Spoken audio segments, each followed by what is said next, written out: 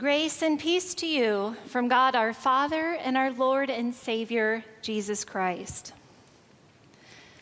My family and I are planning to take a special road trip in June. We will be driving all the way to Tacoma, Washington for my niece's high school graduation.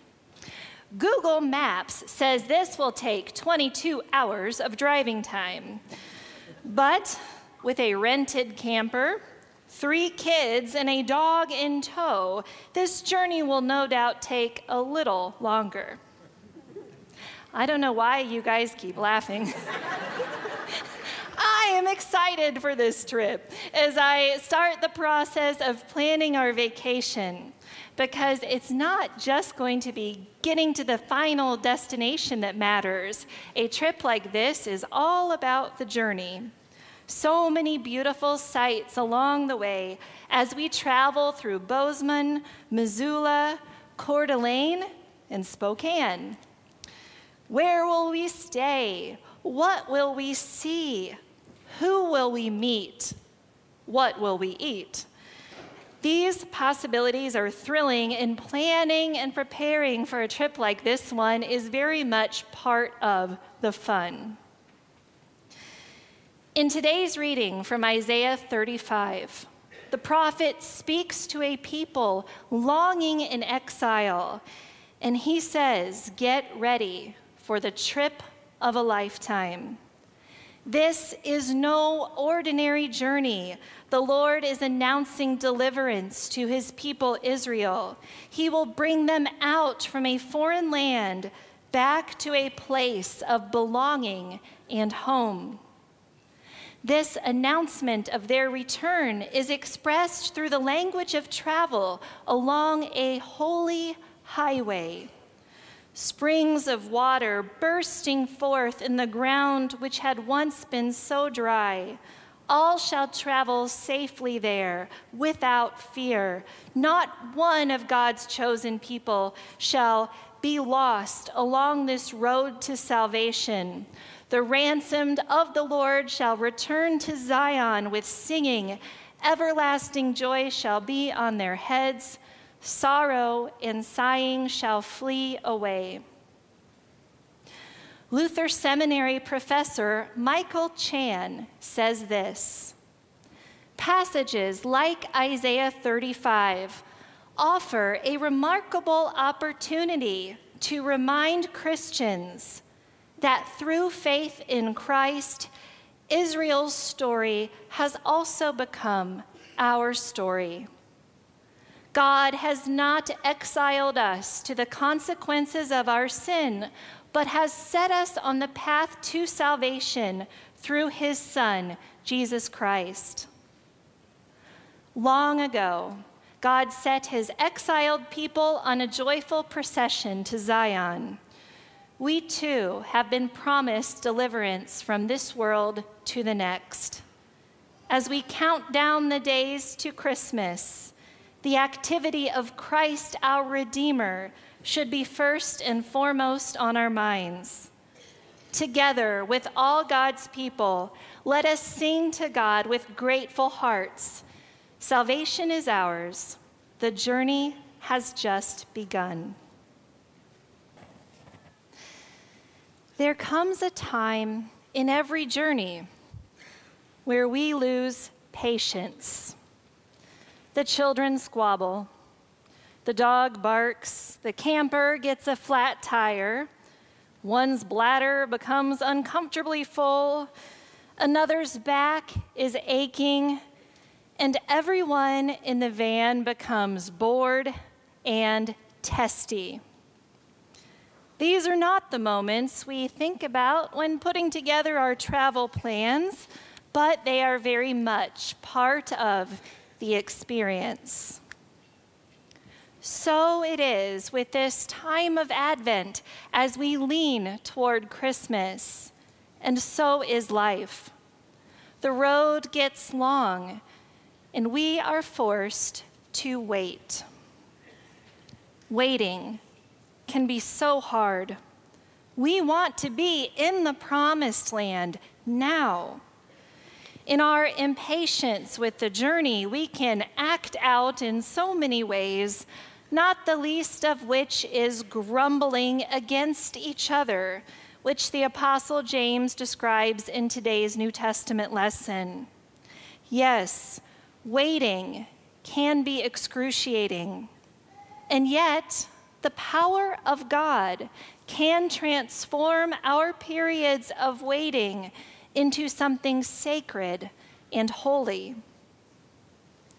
In this month's issue of Gather magazine, the publication of the women of the ELCA, Pastor Jordan Miller Stubendek tells the story of a woman named Debbie.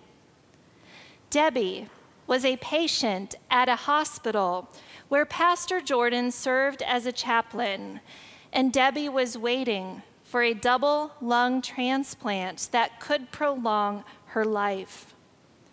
Pastor Jordan visited Debbie frequently during the months she was in the ICU.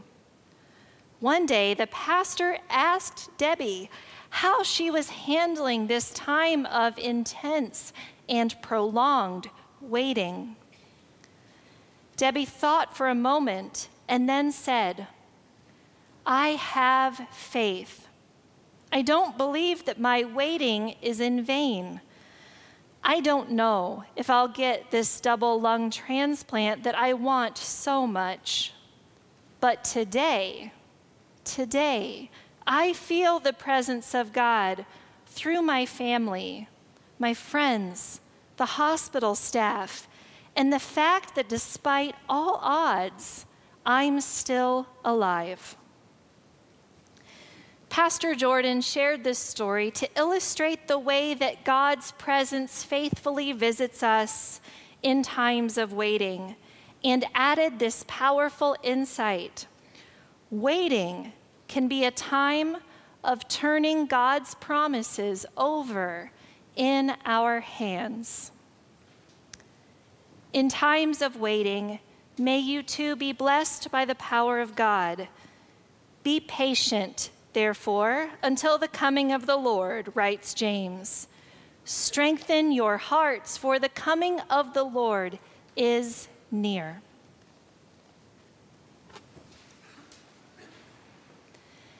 The idea of travel is a luxury not afforded to all people.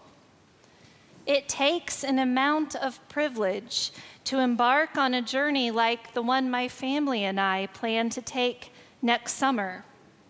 In order to travel, you need to have financial resources, freedom to travel, safe roads, and good health. There are people in this world, and certainly even in this room, that do not currently have such the means.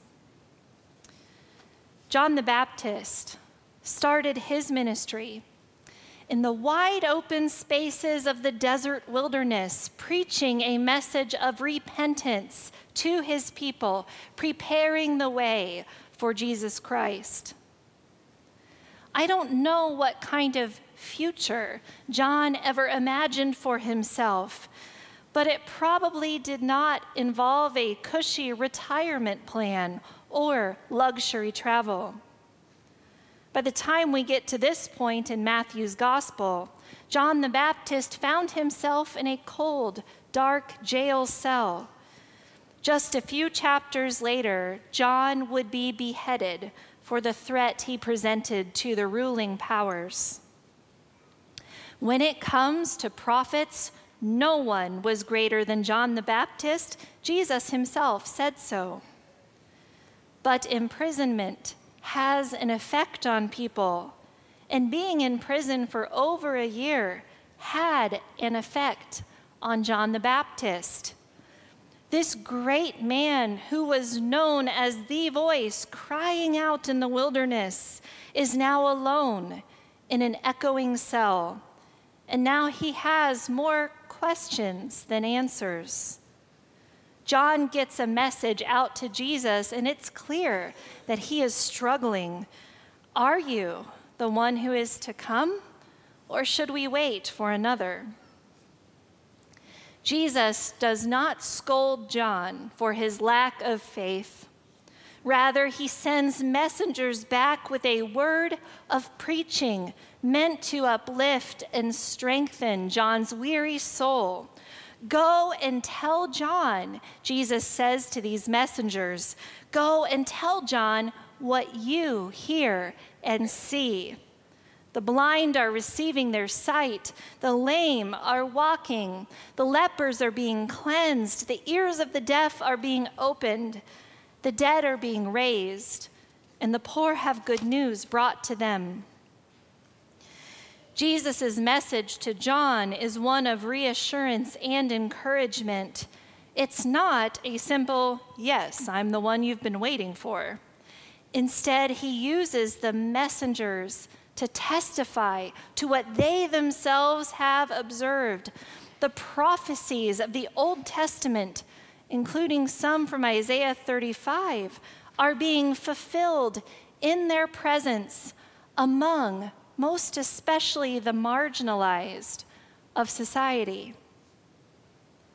This testimony is meant to reaffirm John's faith in Jesus. But what this testimony also does is help John experience something more than his own present suffering. John's reality in prison doesn't outwardly change when he receives word of the blind receiving sight, the lame walking, the dead being raised, and so forth.